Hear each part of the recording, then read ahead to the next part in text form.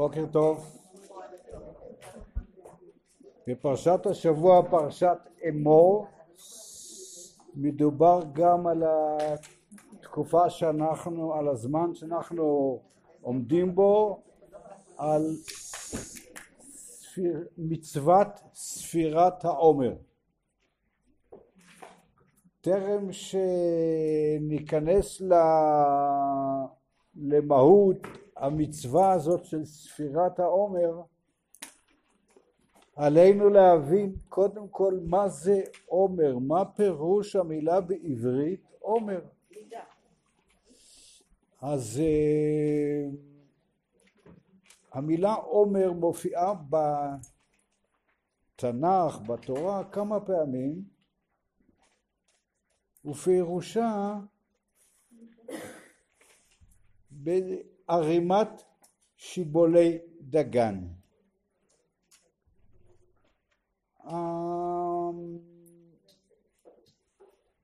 המקור הבולט ביותר הוא, לא צריך לפתוח את החומש בשביל זה, ספר דברים, פרק כ"ד, כי תקצור קצירך בשדה ושכחת עומר בשדה, לא תשוב לקחתו, לעני, לגר, ליתום ולאלמנה יהיה. המצווה הזאת מוגדרת בדברי ההלכה מצוות שכחה. זו מצווה יחידה בתורה שעושים אותה לא שזוכרים אלא דווקא שוכחים. אם אתה קוצר את השדה, זאת אומרת המצווה אומרת, אם אתה קוצר ומתחיל לאסוף את השיבולים ומתחיל להעמיס אותם, להביא אותם הביתה, את ערימות השיבולים, ועומר אחד שכחת בשדה, אל תחזור לקחתו, תשאיר את זה לעניים. העומר הזה מוזכר גם במגילת רות, שאנחנו עומדים לקרוא אותה בחג השבועות. מסופר שם על רות הבאה משדה מואב, על רות המואביה הבאה משדה מואב, שהייתה מלקטת שיבולים בין העומרים. וזהו תיאור של מצוות לקט, שמוזכרת תמיד ביחד עם מצוות השכחה, דהיינו, לפני עשיית העומרים, בשעה שהקוצר קוצר במגל את השיבולים, הוא תופס ביד אחת את השיבולים מחוברות לאדמה, ביד שנייה הוא נותן את המכה עם המגל, ואם במכה הזאת נפלו לו מידו כמה שיבולים, לעני, לגר וליתום ולאלמנה יהיה. אז עכשיו, הפועלים של בועז, כשהם קצרו וכבר התחילו לאסוף את השיבולים, נשארו שיבולים בודדות שלא נכנסו לערימות, את זה לקטה רות המואביה בשלב ראשון. אז הבנו מה פירוש המילה עומר, ומן המילה עומר יש לנו את הפועל מעמר. מעמר בלשון חז"ל, אחד מלמדתת מלאכות של שבת, שהגדרתה היא אסור בשבת לאסוף שיבולים לערימה. ומכאן המילה עומר ערימה, עמיר, שכוונתם פחות או יותר לאותו דבר. אז הבנו דבר אחד, מה זה עומר. עכשיו, יש בעצם פירוש נוסף, אפשר לומר, או סניף של הפירוש הראשון למילה עומר, בספר שמות, פרשת בשלח, שם מסופר על ירידת המן לבני ישראל במדבר, ושם כתוב כמה פעמים שהמן שהיה יורד או נמצא על הארץ בצורת זרעים, כזרע גד, היו מצווים ישראל לאסוף את המן עומר לגולגולת. זאת אומרת, כל ראש משפחה היה לוקח כלי שתכולתו, שסימונו או שתכולתו עומר, והיה אוסף לתוך מן המן, לפי מספר נפשות ביתו, עומר, רק עומר, לא יותר ולא פחות. עומר לגולגולת. זה חוזר הביטוי כמה פעמים. אם כן, בפרשת המן למדנו שלמילה עומר יש עוד סניף של פירוש נוסף, דהיינו כלי שמכיל עומר. כלי שמכיל עומר. כמה זה עומר? נסיים הפרק הזה, זה פרק י"ד בשמות, אם אני טועה. כמה זה עומר? נסיים הפרק הזה, והעומר עשירית האיפה הוא מידה. אם כן, לעומר יש פירוש נוסף, מידה, ששמה עומר שווה עשירית האיפה. מכאן משתלשל הביטוי הנפוץ בתורה ובקורבנות, עיסרון. עיסרון הוא עשירית האיפה. כתוב בקיצור עיסרון. עיסרון סולת. זה חוזר הרבה פעמים בתורה בפרשת בענייני הקורבנות. עיסרון סולת. אחרי ההקדמות הארוכות האלו נוכל לפתוח את פרשתנו ויקרא פרק כ"ג פסוק ט'.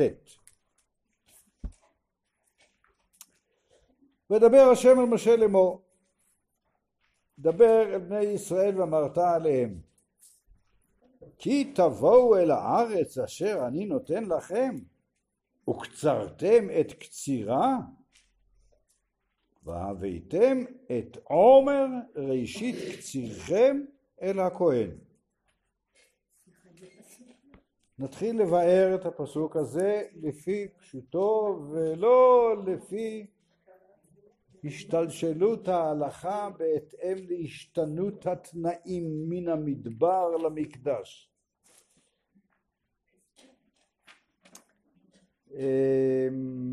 קודם כל הפסוק הזה מופיע בפרק שלם שנקרא מכונה פרשת המועדות,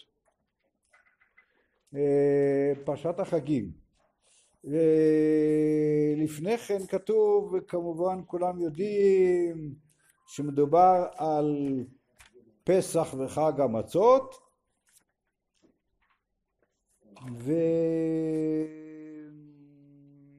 וכן, אז כתוב כאן מה? שכי תבואו אל הארץ וקצרתם את קצירה,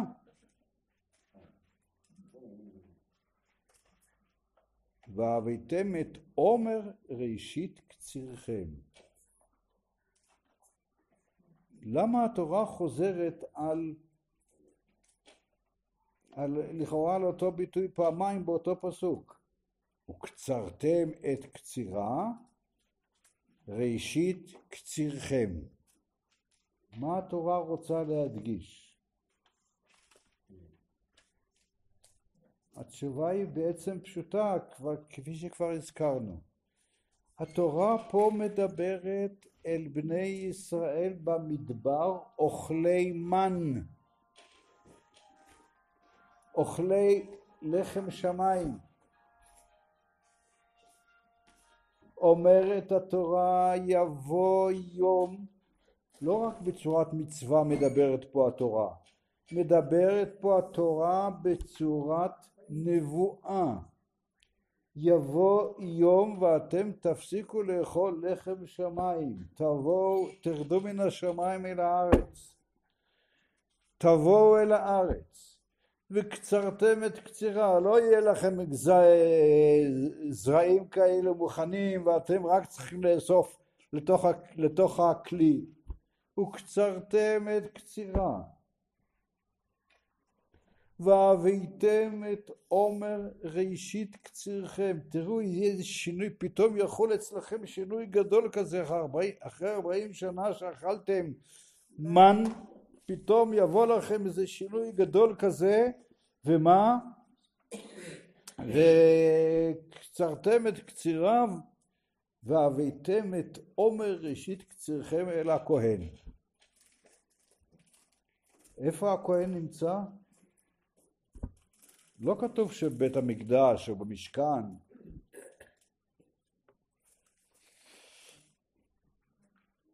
ומה יעשה הכהן?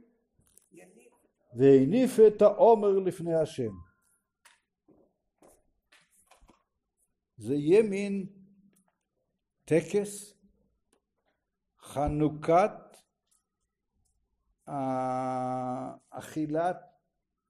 אכילת לחם טבעי.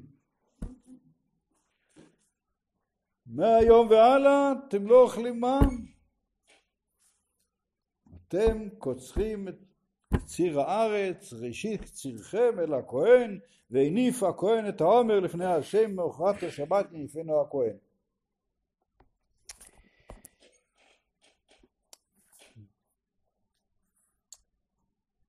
אני עכשיו אקרא יותר מהר.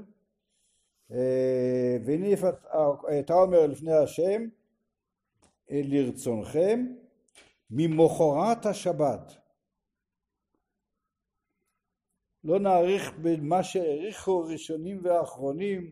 למה התורה קוראת ליום טוב ראשון של חג המצות ממוחרת השבת? אבל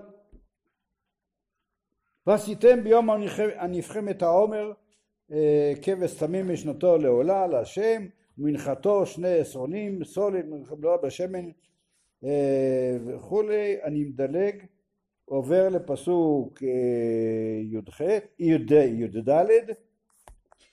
ולחם וקולי וחרמל לא תאכלו עד עצם היום הזה.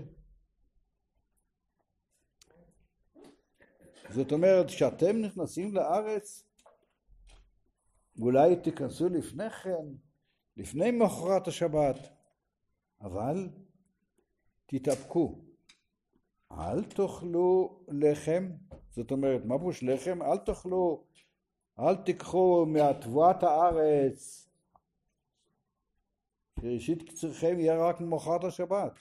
אז לפני זה אל תאכלו לחם, אל תאכלו, תתפסו תבואה ותטחנו ותופו ולחם. אפילו לא תאכלו קולי.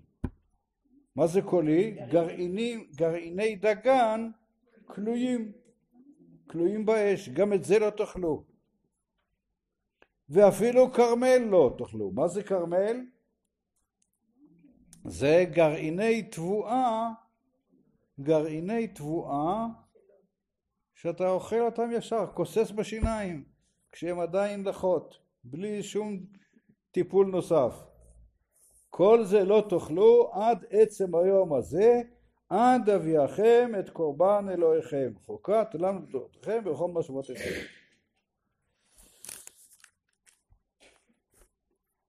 נעזוב לרגע את ספר ויקרא, ונקרא את ספר יהושע.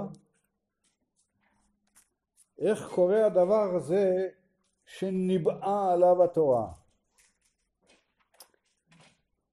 הפסוקים ביהושע,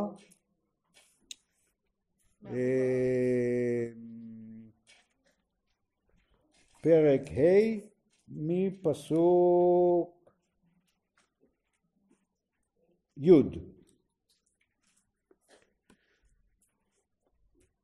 נזכיר מה שמסופר קודם.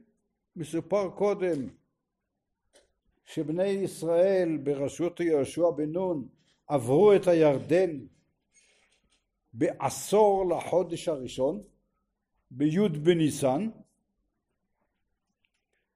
ועשו ברית מילה המונית לכל בני ישראל שלא מעלו במדבר, ואחר כך כתוב הפסוק שלנו, ויחנו בני ישראל בגלגל. זאת אומרת, המשכן שבמרכז המחנה עומד במקום ששמו גלגל. ויעשו את הפסח, כלומר את קורבן הפסח, ב14 יום לחודש בערב בערבות יריחו.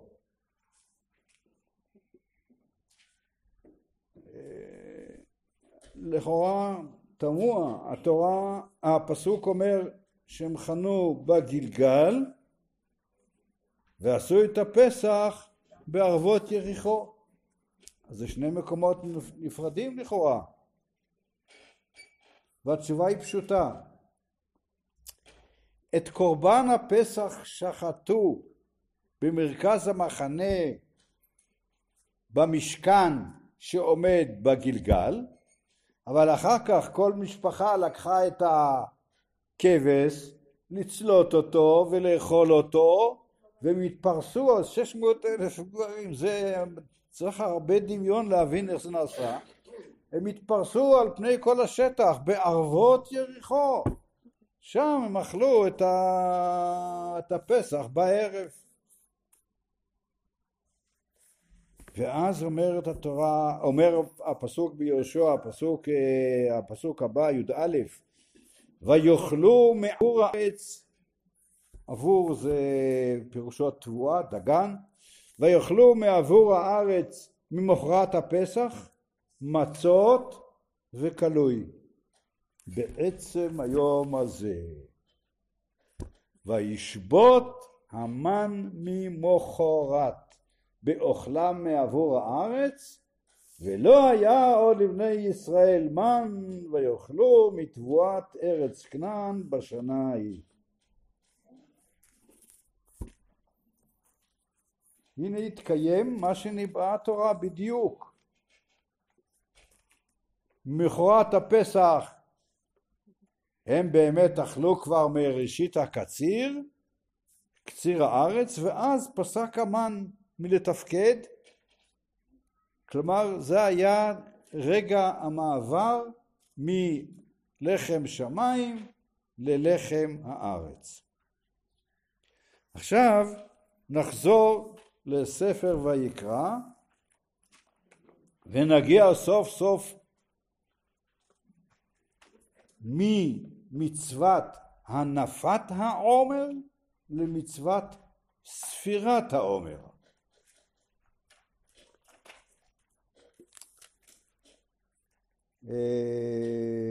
כן, אז עוד פעם פרק ויקרא כ"ג פסוק ט"ו. וספרתם לכם ממחרת השבת. אז אמרנו שמחרת השבת זה יום ט"ו בניסן, יום טוב ראשון של פסח. וספרתם לכם ממחרת השבת מיום אביאכם את עומר התנופה. למה שני מועדים? למה שני ציוני זמן? ממחרת השבת, הבנו כבר. מיום אביאכם את עומר התנופה.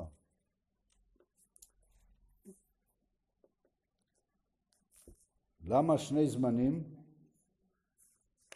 שוב, אותו עיקרון שאמרנו. לבני ישראל במדבר לא הייתה מצוות הנפת העומר, כי אין להם עוד עומר, הם חיים במדבר, הם אוכלים לחם שמיים.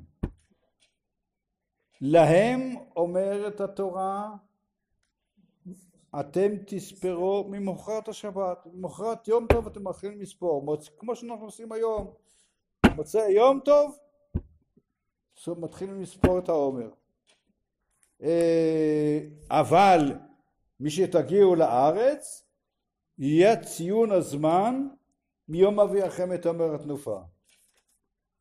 טוב, 7 שבתות תמימות תהיינה, עד ממחרת השבת השביעית תספרו 50 יום, והקרבתם מנחה חדשה לשם.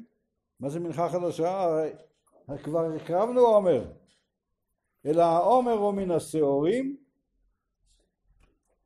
שמבשיל בפסח בערך, ומנחה חדשה אחרי 7 שבועות זה מן החיטה שמבשילה בערך בחג השבועות. מנחה חדשה לשם. ממשבותיכם תביאו לחם תנופה, 2 שני מסרונים, סולת תהיינה חמץ. בחג הפסח חס ושלום חמץ. עכשיו פתאום בחג השבועות חמץ תאפנה, ביקורים לשם. והקרבתם על הלחם 7 כבשים תמימים בני שנה, ופר בן בקר 1 ואלים 2 יהיו עולה לשם מנחתם נזכם אישי ריח ניחוח לשם.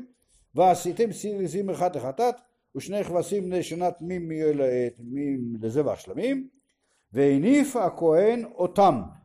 שוב תנופת שתי לחם חמץ על לחם הביקורים, תנופה לפני השם, על 2 כבשים, קודש יהיו לשם לכהן, וקראתם בעצם היום הזה מקרא קודש יהיה לכם.